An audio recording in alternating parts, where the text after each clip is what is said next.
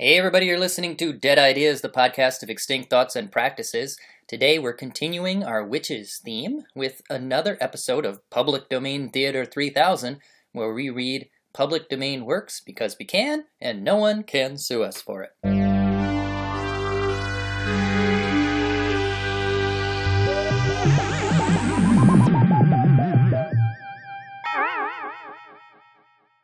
Thanks for listening. We just finished our series on anti-witches, the Benandanti, or good walkers of the Friuli region of Renaissance Italy, who used fennel stalks to fight witches armed with sorghum sticks.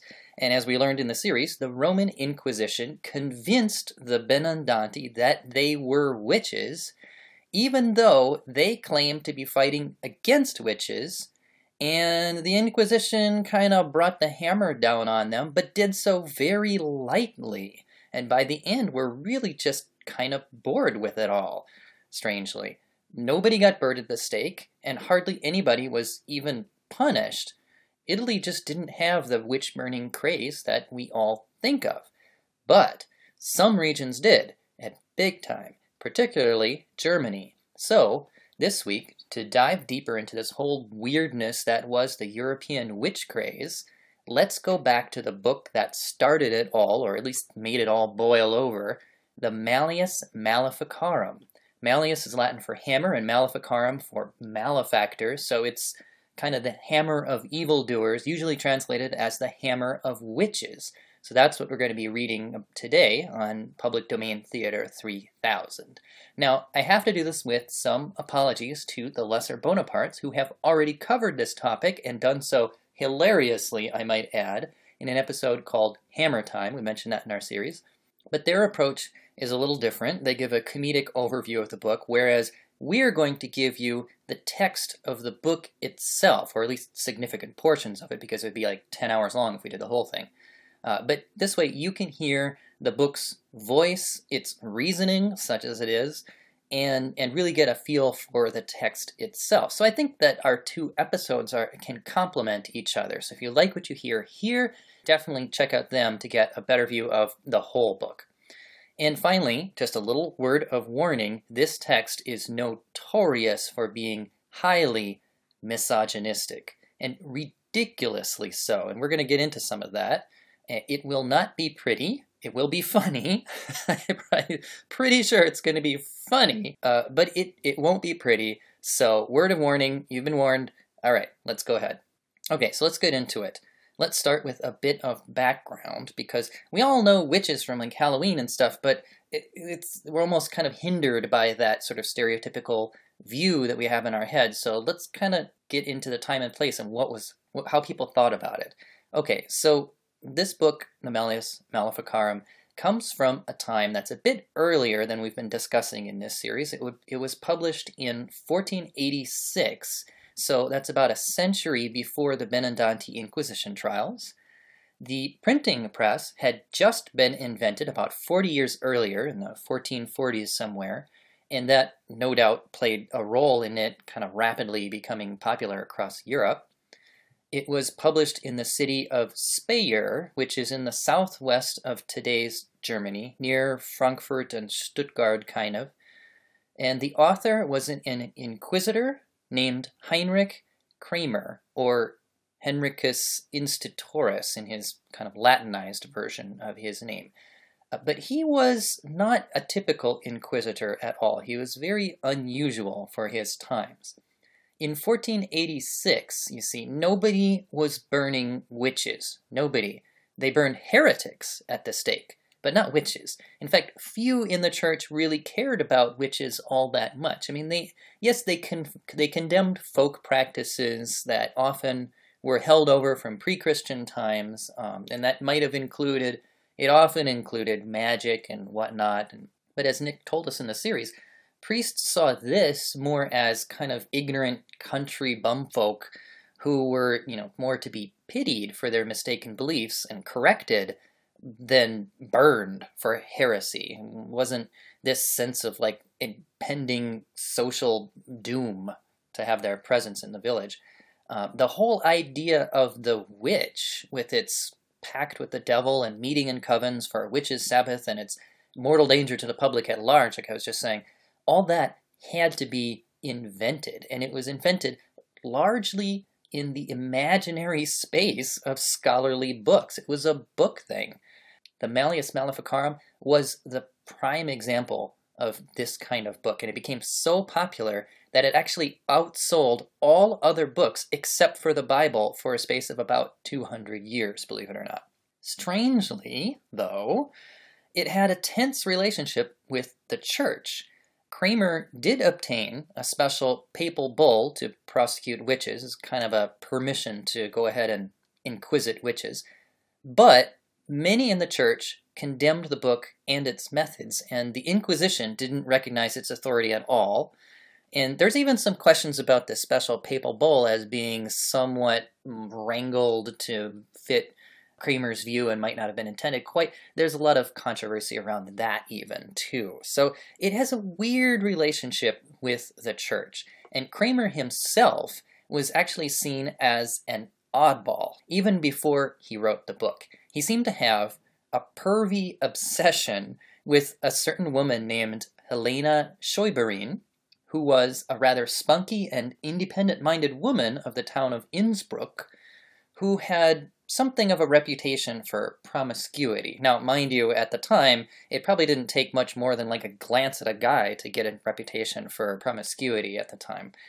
So maybe just the spunky independent-mindedness was all she was really guilty of.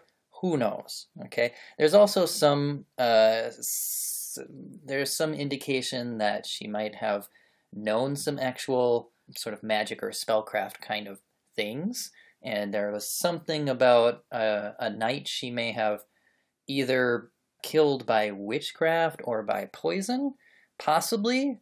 So there's a lot of kind of questions surrounding her that maybe had some legitimacy to ask in a legal sense, but Kramer took it in a totally weird direction. So here's a little bit of the backstory. When Kramer came to the town of Innsbruck, announcing his intentions to bring witches to justice, because he was already kind of on this crusade in his own mind, she actually publicly spoke out against him and even spat on him because, I don't know, maybe, we can only speculate, but maybe she saw right through him that he was, had this kind of chip on his shoulder against women or something, and so she was like, no.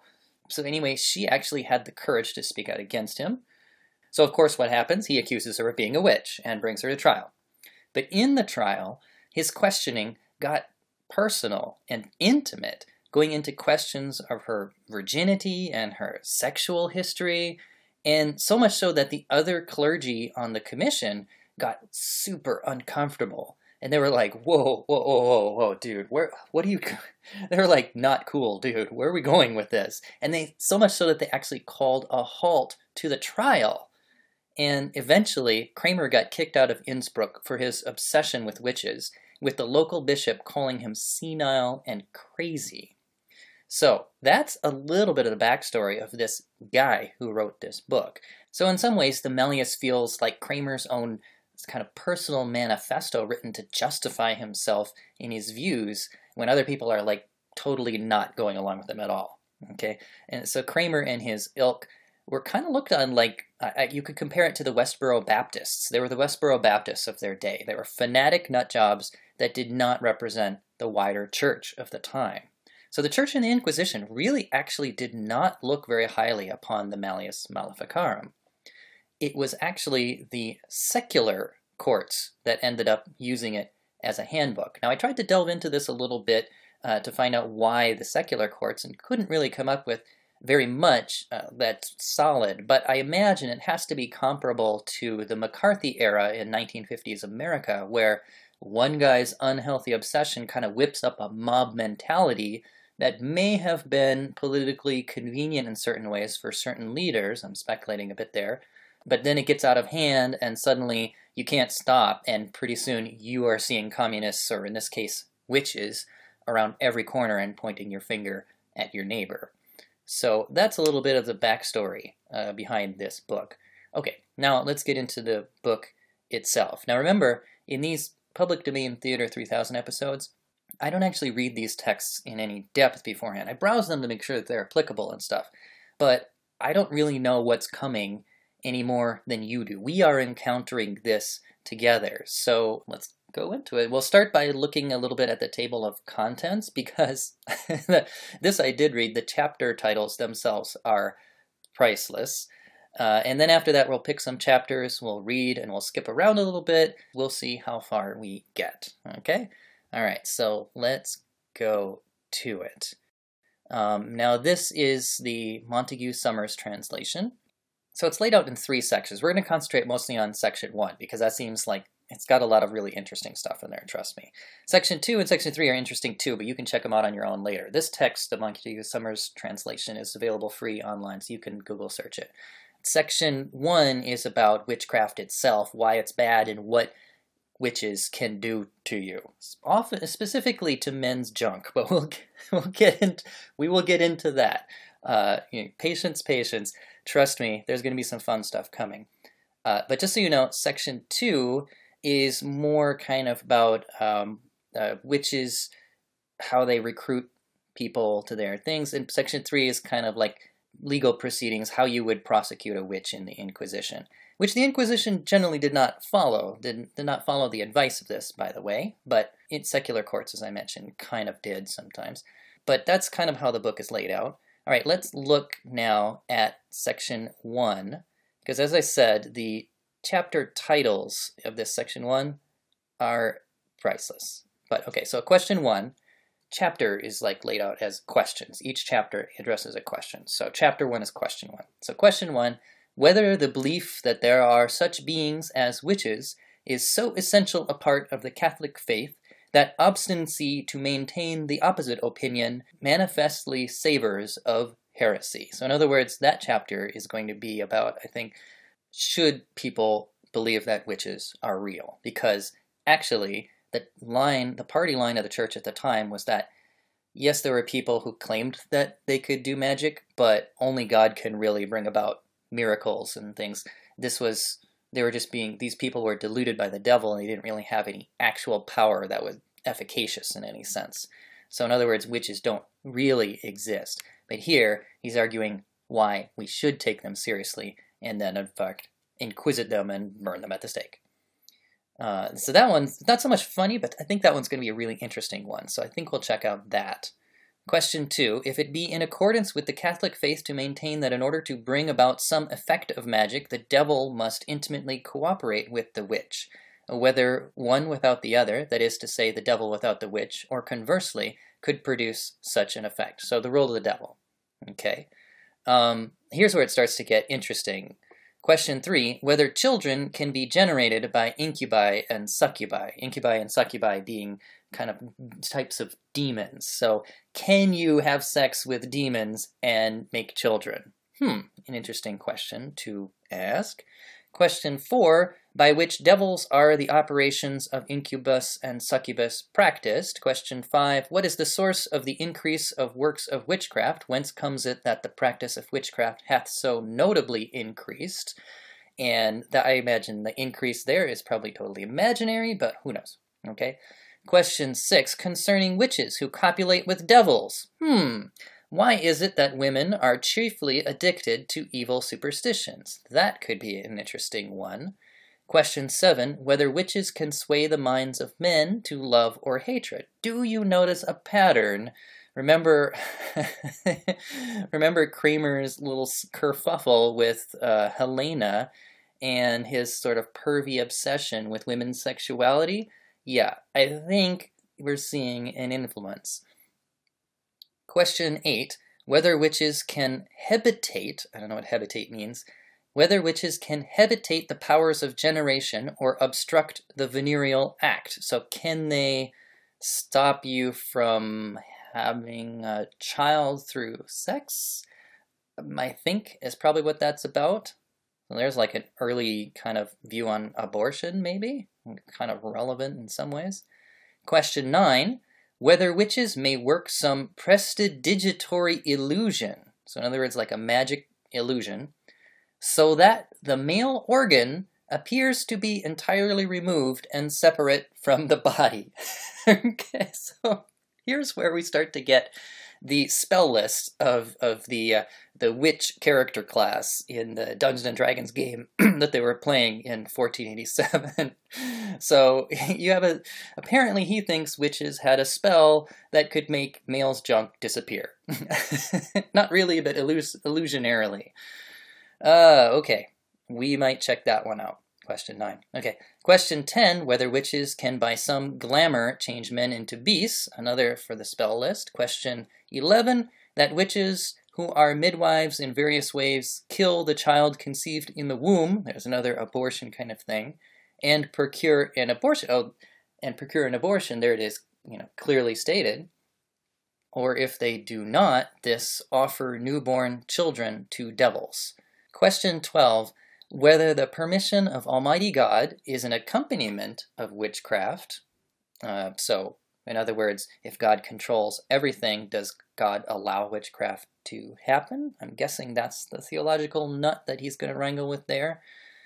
And question 13, herein is set forth the question concerning the two divine permissions which God justly allows, namely that the devil, the author of all evil, should sin, and that our first parents should fall, Adam and Eve, from which origins the works of witches are justly suffered to take place. So basically the same as the last one was, it sounds like to me.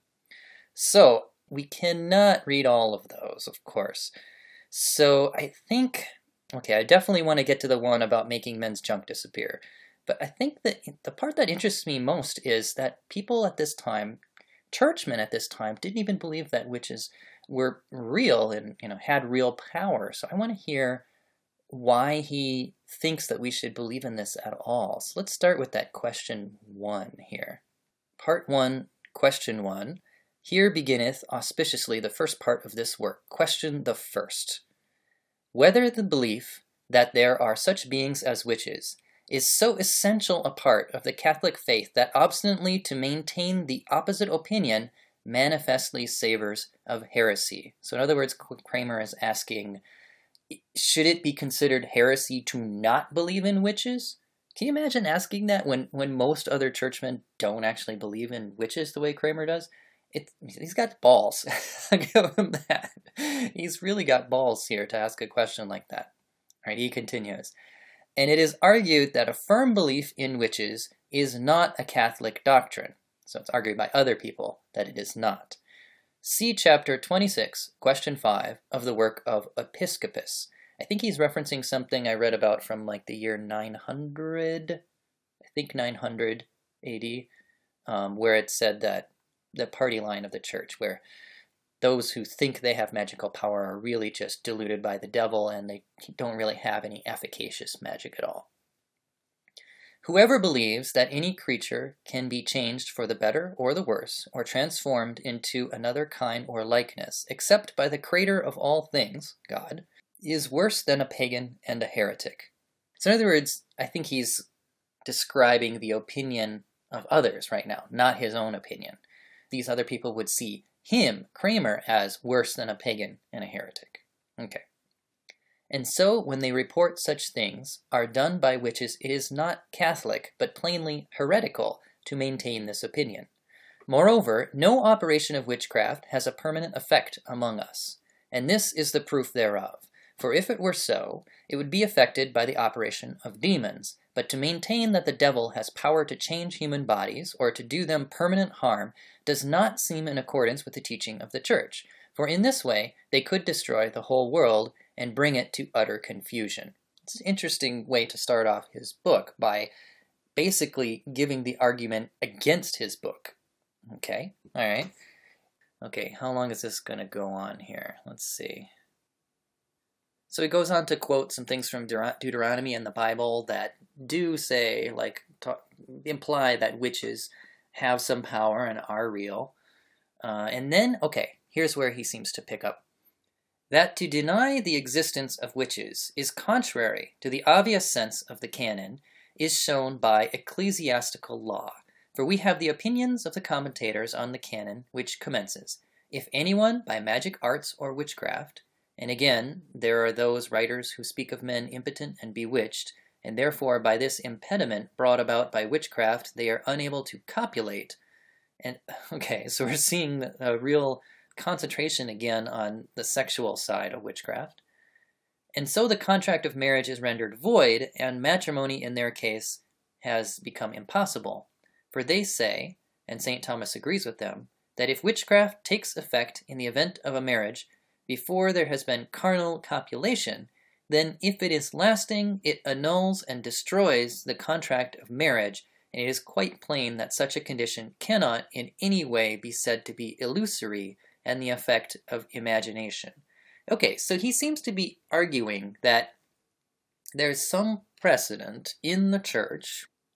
He's referencing some opinion that women might be able to curse their husband to be impotent when they get married so that they will not be able to copulate or produce children, and that therefore seems to be made a justification for rendering void marriage.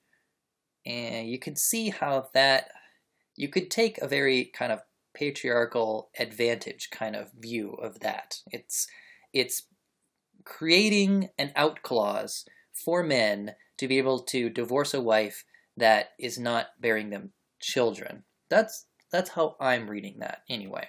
Okay, but he is using that to suggest that, well, actually, it is church doctrine that witches must be real and have more than illusory power. If I'm getting it right, that's, I think, what we're seeing here. Okay, he goes on to talk about what Blessed Henry of Segusio apparently wrote, and I'm going to spare us all of this, but let's continue down here. Blah, blah, blah. Okay, he continues by saying, moreover, it is useless to argue that any result of witchcraft may be a fantasy and unreal, because such a fantasy cannot be procured without resort to the power of the devil. And it is necessary that there should be made a contract with the devil, by which contract the witch truly and actually binds herself to be the servant of the devil and devotes herself to the devil, and this is not done in any dream or under any illusion, but she herself bodily and truly cooperates with and conjoins herself to the devil. For this indeed is the end of all witchcraft, whether it be the casting of spells by a look, or by a formula of words, or by some other charm, it is all of the devil, as will be made clear in the following question. So I think what he's saying is that witchcraft can't be illusory and just made up because it requires the power of the devil, and because she actually has bodily sex with the devil. I don't understand the logic there, but that seems to be the hop, skips, and jumps that he's making. Maybe I'm not getting it right, but all right, let's continue. The logic doesn't seem to hang together to me, but he seems to be saying, devil, devil, devil, everything about witches, it's all about them consorting with the devil, scare you because devil, devil, devil, and we need to do something about it. That's basically what it boils down to, right? He's just condemning, denouncing, castigating, trying to build up this association between women. There were actually many men actually, who practiced magic and sorcery and all these things too. In fact, in some parts of Europe I read, it was like 90% of the magic users of the time were men, but in other areas of Europe it was more women. He's focusing just on women here, which is an interesting point. Okay, he's just going to go on and he's church doctrine, in order to basically continue to castigate witches here. So I think we've basically, the logic doesn't hang together, but we've got our answer of why he thinks the church should believe in witches. So basically, he's given the arguments that the church has given, that witches don't actually have any real power. Their magic doesn't really exist in an actual efficacious sense. But he has gone back and kind of quoted from other church sources to try to twist their words and kind of make it look like the women who are doing this must be consorting with the devil, and therefore we know the devil is real, so we have to also believe that their power is real and that we should do something about it. That's what I'm getting out of this. It's a twisted line of logic, but I don't know. Okay, here is one that I definitely want to delve into. This is question 6. Concerning witches who copulate with devils, why is it that women are chiefly addicted to evil superstitions? So in other words, why is he picking on women here? He's going to make a case that it's mainly women who get sucked into this diabolical thing that he is considering witchcraft. So let's see how he makes his tenuous case here. Okay, he says, there is also concerning witches who copulate with devils much difficulty in considering the methods by which such abominations are consummated. On the part of the devil, first, of what element the body is made that he assumes. Secondly, whether the act is always accompanied by the injection of semen received from another. Thirdly, as to time and place, whether he commits this act more frequently at one time than at another.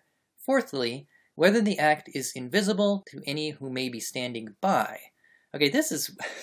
so he's trying to envision if there was a documentary, not porno, documentary like videotaping a woman having sex with a devil, what would it look like? He wants to know in every gory detail. Okay. Okay, so, and on the part of the women, it has to be inquired whether only they who were themselves conceived in this filthy manner are often visited by devils, or secondly, whether it is those who were offered to devils by midwives at the time of their birth, and thirdly, whether the actual venereal delectation of such is of a weaker sort. So whether just any women can do this, or if it's mainly women who were conceived by this being, copulation with devils. But we cannot here reply to all these questions, both because we are only engaged in a general study, and because in the second part of this work, they are all singly explained by their operations, as will appear in the 4th chapter, where mention is made, blah, blah, blah. So he's like, okay, the introduction, blah, blah, blah, blah. Therefore, let us now chiefly consider women, and first, why this kind of perfidy is found more in so fragile a sex than in men. Okay, yes, that's what I want to hear, what his reasoning is for. All right, here's a section head that says, why superstition is chiefly found in women. As for the first question, why a greater number of witches is found in the fragile feminine sex than among men, it is indeed a fact that it were idle to contradict, since it is accredited by actual experience, apart from the verbal testimony of credible witnesses, and without in any way detracting from a sex in which God has always taken great glory that his might should be spread abroad, let us say that various men have assigned various reasons for this fact, which nevertheless agree in principle. Could you be more vague there? Wherefore it is good for the admonition of women to speak of this matter, and it has often been proved by experience that they are eager to hear of it, so long as it is set forth with discretion. So he seems to be like covering his bases here. He's like, oh no, I'm actually pro-women. It's a good thing to speak of the admonition of women here, and they want to hear it. So I'm actually helping women here. All right? For some learned men propound this reason that there are 3 things in nature, the tongue, the ecclesiastic, and a woman, which know no moderation in goodness or vice, and when they exceed the bounds of their condition, they reach the greatest heights and the lowest depths of goodness and vice. When they are governed by a good spirit, they are most excellent in virtue, but when they are governed by an evil spirit, they indulge the worst possible vices. This is clear in the case of the tongue, since by its ministry most of the kingdoms have been brought into the faith of Christ, and the Holy Ghost appeared over the apostles of Christ in tongues of fire. Blah, blah, blah, blah, blah. But concerning an evil tongue, so in other words, he's saying, like, okay, talk. can be good because it could spread the word of God, but it can be bad because you can be backbiting and spread rumors, and it could be vicious. Yeah, no surprise there. Secondly, concerning ecclesiastics, in other words, priests. Clerics and religious of either. From the priesthood arises everything good and everything evil. Well, anyway, let's just get on to the women here. Now, the wickedness of women is spoken of in Ecclesiasticus 25. There is no head above the head of a serpent, and there is no wrath above the wrath of a woman. I had rather dwell with a lion and a dragon than to keep house with a wicked woman. And among much which in that place precedes and follows about a wicked woman, he concludes, all wickedness is but little to the wickedness of a woman. Wherefore St. John Chrysostom says on the text, it is not good to marry. What else is woman but a foe to friendship, an unescapable punishment, a necessary evil, a natural temptation, a desirable calamity, a domestic danger, a delectable detriment, an evil of nature painted with fair colors. Whew. Wow, okay. He goes on to quote Cicero and Seneca and some things that's like, for good women there is praise, but, oh boy. Okay, here we go. Others again have propounded other reasons why there are more superstitious women found than men. And the first is that they are more credulous. And since the chief aim of the devil is to corrupt faith, therefore he rather attacks them. He that is quick to believe is light-minded and shall be diminished. The second reason is that women are naturally more impressionable and more ready to receive the influence of a disembodied spirit, and that when they use this quality well, they are very good, but when they use it ill, they are very evil. Okay, so I think what he's saying is that women are more quick to believe and more sort of weak-minded and easily influenced, and therefore, if what they're being influenced by is holy and the good word, that's all well and good, but they're also more easily seduced by the devil and by evil demons and whatnot. Okay. The third reason is that they have slippery tongues and are unable to conceal from the fellow women those things which by evil arts they know, and since they are weak, they find an easy and secret manner of vindicating themselves by witchcraft. So they gossip, and since they gossip, they turn to witchcraft? What?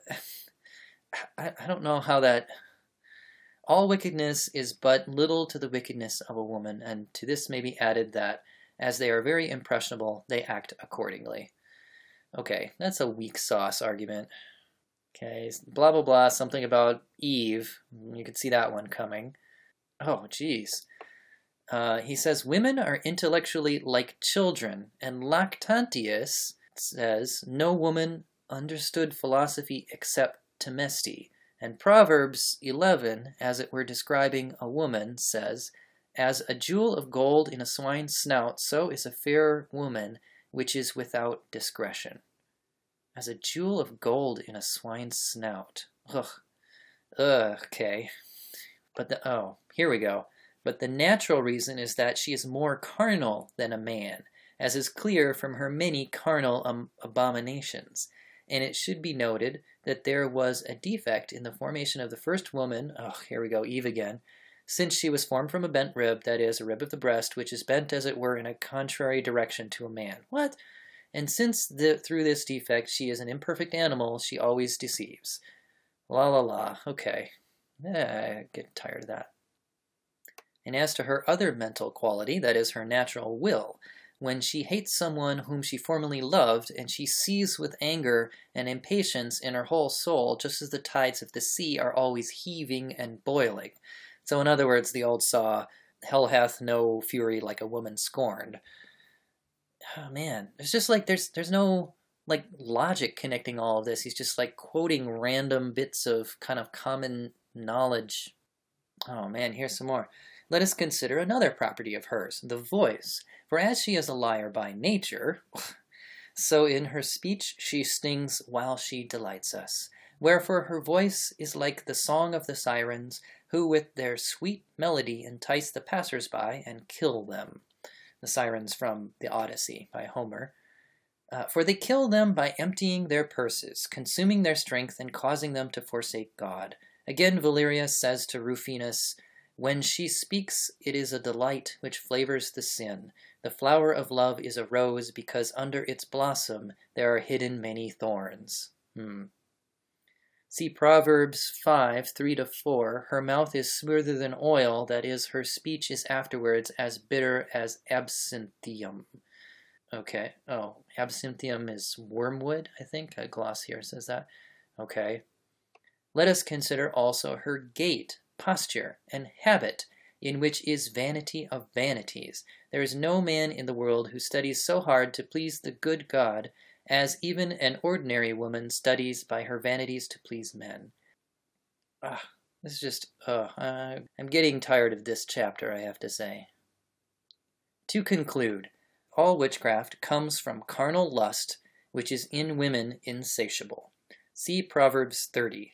There are 3 things that are never satisfied, yea, a 4th which says not, it is enough that is the mouth of the womb. Wherefore, for the sake of fulfilling their lusts, they consort even with devils. So in other words, he's saying women are by nature so horny that men are not enough, they go to devils to satisfy themselves. More such reasons could be brought forward, but to the understanding it is sufficiently clear that it is no matter for wonder that there are more women than men found infected with the heresy of witchcraft, and in consequence of this, it is better called the heresy of witches than of wizards, since the name is taken from the more powerful party. And blessed be the highest, who has so far preserved the male sex from so great a crime, for since he was willing to be born and to suffer for us, therefore he has granted to men the privilege. Wow. Okay. All right, well, that's enough of that. Okay. So he never does seem to get to how the sex happens, which he was so obsessed with, it sounded like, trying to envision. But I think, okay, yeah. So in part 2, here it is. Part 2, question 1, chapter 4, here follows the way whereby witches copulate with those devils known as incubi. Okay, here we go. It must be said that he assumes an aerial body, and that it is in some respects terrestrial, insofar as it has an earthly property through condensation, and this is explained as follows. The air cannot of itself take definite shape, except the shape of some other body in which it is included, and in that case it is not bound by its own limits, but by those of something else, so like air inside a barrel, for example, and one part of the air continues into the next part. Therefore, he cannot simply assume an aerial body as such. Why does he think that's important to argue that?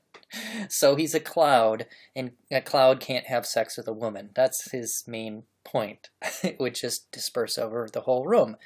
Know, moreover, that the air is in every way a most changeable and fluid matter, and a sign of this is the fact that when any have tried to cut or pierce with a sword the body assumed by a devil, they have not been able to, for the divided parts of the air at once join together again.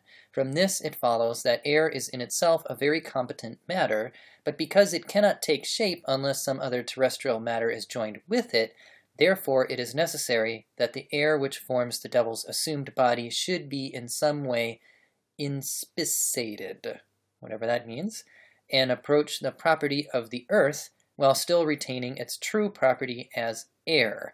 And devils and disembodied spirits can effect this condensation by means of gross vapors raised from the earth, and by collecting them together into shapes in which they abide, not as defilers of them, but only as their motive power which give to that body the formal appearance of life, in very much the same way as the soul informs the body to which it is joined. They are, moreover, in these assumed and shaped bodies like a sailor in a ship which the wind moves. Okay. I don't know what... Oh, man. So in other words, I think what he's trying to argue, he's trying to answer people who say, like, okay, Kramer, if you think that women are really having sex with the devil, how is that even possible? Because a devil is an immaterial being like air, so how can air have sex with a human body? And he's trying to say, well, the air condenses into, and then it's his weird defense. I'm going to spare you the rest of it because it seems like it's just going to go on like this for a while. But okay, here's the next section. Whether the relations of an incubus devil with a witch are always accompanied by the injection of semen. Okay. To this question, it is answered that the devil has 1,000 ways and means of inflicting injury, and from the time of his first fall has tried to destroy the unity of the church, and in every way to subvert the human race. Therefore, no infallible rule can be stated as to this matter, but there is this probable distinction, that a witch is either old and sterile or she is not. And if she is, then he naturally associates with the witch without the injection of semen, since it would be of no use, and the devil avoids superfluity, superfluity in his operations as far as he can. Well, I guess the devil is at least that logical. But if she is not sterile, he approaches her in the way of carnal delectation, which is procured for the witch, and should be disposed to pregnancy. Then, if he can conveniently possess the semen extracted from some man, he does not delay to approach her with it for the sake of infecting her progeny. What? Okay, so he has to get the semen out of another guy and possess it, like in the movie The Exorcist, and then somehow get it into the woman and thereby create devil children with her? Oh my God, okay. But it is asked whether he is able to collect the semen emitted in some nocturnal pollution in sleep, I guess like a wet dream, just as he collects that which is spent in the carnal act.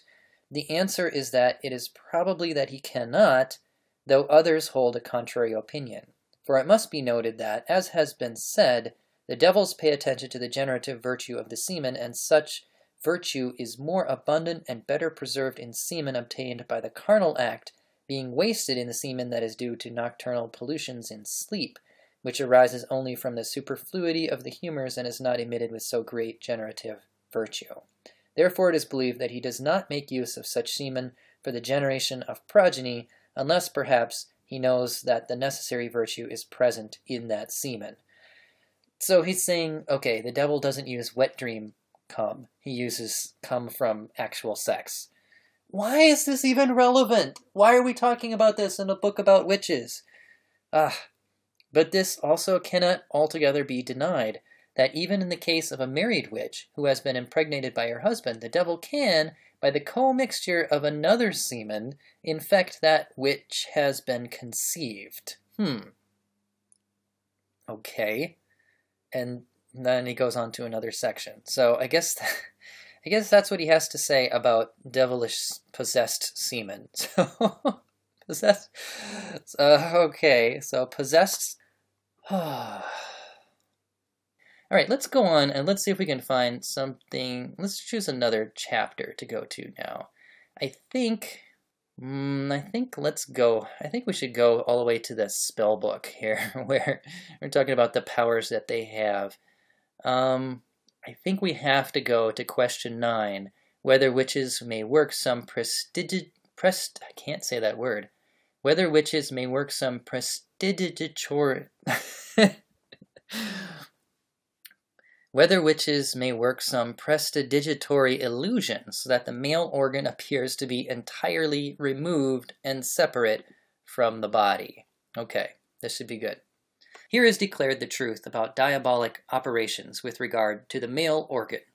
And to make plain the facts in this matter, it is asked whether witches can, with the help of devils, really and actually remove the member, or whether they only do so apparently by some glamour or illusion. And that they can actually do so is argued a fortiori, for since devils can do greater things than this, as killing them or carrying them from place to place, as was shown above in the cases of Job and Tobias. So he's citing a part of the book we didn't read, but we did see how he argued that they were working with the devil, right? Therefore, they can also truly and actually remove men's members. What? What kind of line of logic is that? Well, the devil can do worse. So he must be able to help them actually remove men's junk. Okay. Again, an argument is taken from the gloss on the visitations of bad angels in the Psalms. God punishes by means of bad angels. Ooh. We're going to I think this is going to be like a new pay cable channel kind of series, Bad Angels. As he often punished the people of Israel with various diseases truly and actually visited upon their bodies. Therefore, the member is equally subject to such visitations. Well, God punished the people of Israel, so why shouldn't he also punish their penises? What? It may be said that this is done with the divine permission, and in that case, it has already been said that God allows more power of witchcraft over the genital functions on account of the first corruption of sin, which came to us from the active generation. So also he allows greater power over the actual genital organ, even to its removal. So he's saying that his God is obsessed with sex. There is no doubt that certain witches can do marvelous things with regard to male organs, for this agrees with what has been seen and heard by many, and with the general account of what has been known concerning that member through the senses of sight and touch. And as to how this thing is possible, it is to be said that it can be done in two ways, either actually and in fact, I guess that's the Lorena Bobbitt version, as the first arguments have said, or through some prestige or glamour. I think prestige, not prestige, but maybe prestige, some kind of spell. But when it is performed by witches, it is only a matter of glamour, although it is no illusion in the opinion of the sufferer. So in other words, witches make it seem like your dick disappears, and you believe it, but actually it's just an illusion. For his imagination can really and actually believe that something is not present, since by none of his exterior sense, such as sight or touch, can he perceive that it is present. From this, it may be said that there is a true abstraction of the member in imagination, although not in fact. So in other words, he went through this long argument to show that devils can actually remove your dick, but that witches don't actually remove your dick. They're just calling on devils to cause you to think it's been removed. Weird. Okay. Now, I think when I was browsing, I saw a story that went along with this. So I'm going to try to skip along to that, because I think that's going to be good. Okay, this is interesting. He says, besides, it is to be considered that such an illusion of the sight and touch can be caused not only by the interposition of some smooth, unmembered body. So in other words, it makes it your body to be just like a Ken doll with just nothing there. It's just you look down and you just have this smooth body where your dick should be. Okay, oh my god. Okay, so this is interesting. Okay, he says an incidental question with certain other difficulties follows. Peter's member, I think he's doing let's do a hypothetical question here. Peter's member has been taken off, and he does not know whether it is by witchcraft or in some other way by the devil's power with the permission of God. Okay, so, oh my god, what happened to my dick? Maybe it's God's work, but maybe it's a witch. I don't know. And in this hypothetical situation, which is very serious, Kramer asks, are there any ways of determining or distinguishing between these? To tell if it's done by a witch or by God, or by a devil with the permission of God, rather. It can be answered as follows. First, that those to whom such things most commonly happen are adulterers or fornicators. Okay, so there's people who this commonly happens to. Adulterers and fornicators just look down and see a smooth body down there. For when they fail to respond to the demand of their mistress, or if they wish to desert them and attach themselves to other women, then their mistress, out of vengeance, through some other power, causes their members to be taken off. Secondly, it can be distinguished by the fact that it is not permanent, for if it is not due to witchcraft, then the loss is not permanent, but it will be restored in some time. Okay, so if it's witchcraft, it is permanent? But here there arises another doubt, whether it is due to the nature of the witchcraft that it is not permanent. It is answered that it can be permanent. I don't get it. Oh, here we go. Okay, he says, for Godfrey says in his Summa, a bewitchment cannot always be removed by him who caused it, either because he is dead, or because he does not know how to remove it, or because the charm has been lost. Wherefore we may say in the same way that the charm which has been worked on Peter will be permanent if the witch who did it cannot heal him.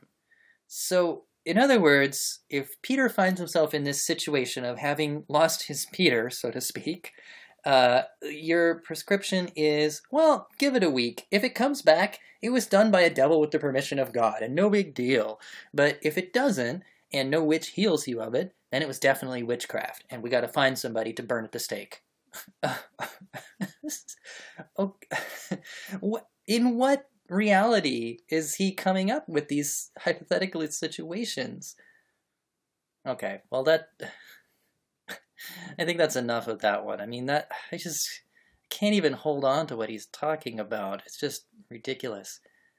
So let's just end on this note. Tiny little paragraph here, but this really sums it up. Okay, here we go. Kramer writes, and what then is to be thought of those witches who in this way sometimes collect male organs in great numbers, as many as 20 or 30 members together, and put them in a bird's nest, or shut them up in a box, where they move themselves like living members and eat oats and corn, as has been seen by many and is a matter of common report. What the fuck? Oh my, okay, so to break that down for you, so apparently it is of common report in Heinrich Kramer's day that witches get a bunch of like disembodied penises and like keep them in birds' nests or in a box, and not only that, but they're like moving around. I'm imagining them like inchworms kind of like pulling themselves along, and they eat oats and corn. like livestock or something. Like you've just got, like you have a chicken coop, but here it's a cock coop. Literally. Oh my god. Okay, so he goes on. He continues. It is to be said that it is all done by devil's work and illusion, for the senses of those who see them are deluded in the way we have said. So, like before, like we saw, like the dead witches themselves don't actually transform things, they just cause you to hallucinate that things are transformed, like hallucinating that you've lost your junk, for example. Okay, he continues, for a certain man tells that, when he had lost his member, he approached a known witch to ask her to restore it to him. She told the afflicted man to climb a certain tree, and that he might take one which he liked out of the nest, which apparently was in the tree, so there's just this penis tree around. He might take one which he liked out of the nest, in which there were several members. And when he tried to take a big one, the witch said, "You must not take that one," adding, "because it belongs to a parish priest." And I can totally believe that that was like just a stupid story that people would tell, like for a laugh. Even back then, I can't believe people would believe it. And I bet most people didn't. But this guy, Heinrich Kramer, presents it like, oh, this is like a real thing. It's a matter of common report. Oh my god. Okay, I think we have to draw this to a close. Okay, so how can we wrap this up? Okay, so A, we have Heinrich Kramer, kind of a perv, inquisitor, wants to inquisit witches, writes this book. B, has a kerfuffle with Helena, where he either starts his chip on his shoulder against women or really plays it out, really comes out that he has such a chip on his shoulder, which is probably more likely.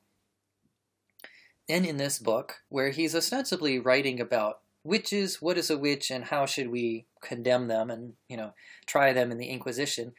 How does a witch have sex with the devil? Well, the devil has an aerial body, but it condenses into some kind of like a solid air that is still somehow air, but it's like solid. And somehow that allows him to do the dirty. Okay.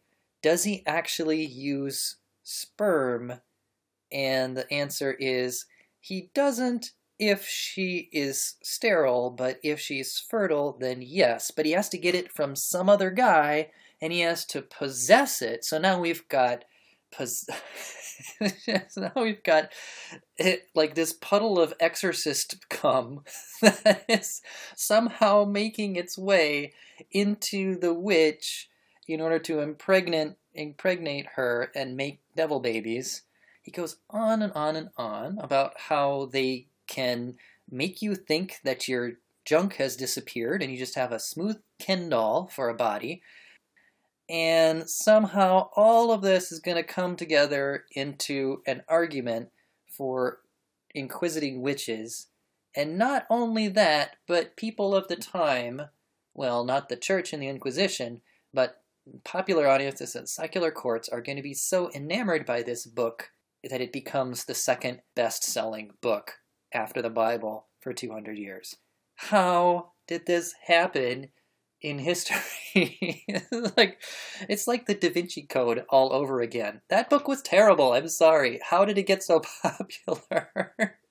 Because it just had this inside secret quality about it, and that's probably what this book had. This was like either the Da Vinci Code or that awful book The Secret by Rhonda Byrne, I think it was. And it just has this air of like salaciousness and secret knowledge that it's like a train wreck. You can't look away. So people read it, it spreads, they start seeing witches around every corner, you get witch burnings, and the rest is history. Okay, well, I hope that wasn't too traumatic to listen to, either the content or trying to make our way through the logic and the different parts of the book. That's just, oh my God. Okay, well, thank you for listening, everybody. We'll be back next week. We're going to do a special Thanksgiving episode and then come back with something different, but on this same witches theme. So we'll see you then. Thank you for listening, and see you then. Bye-bye.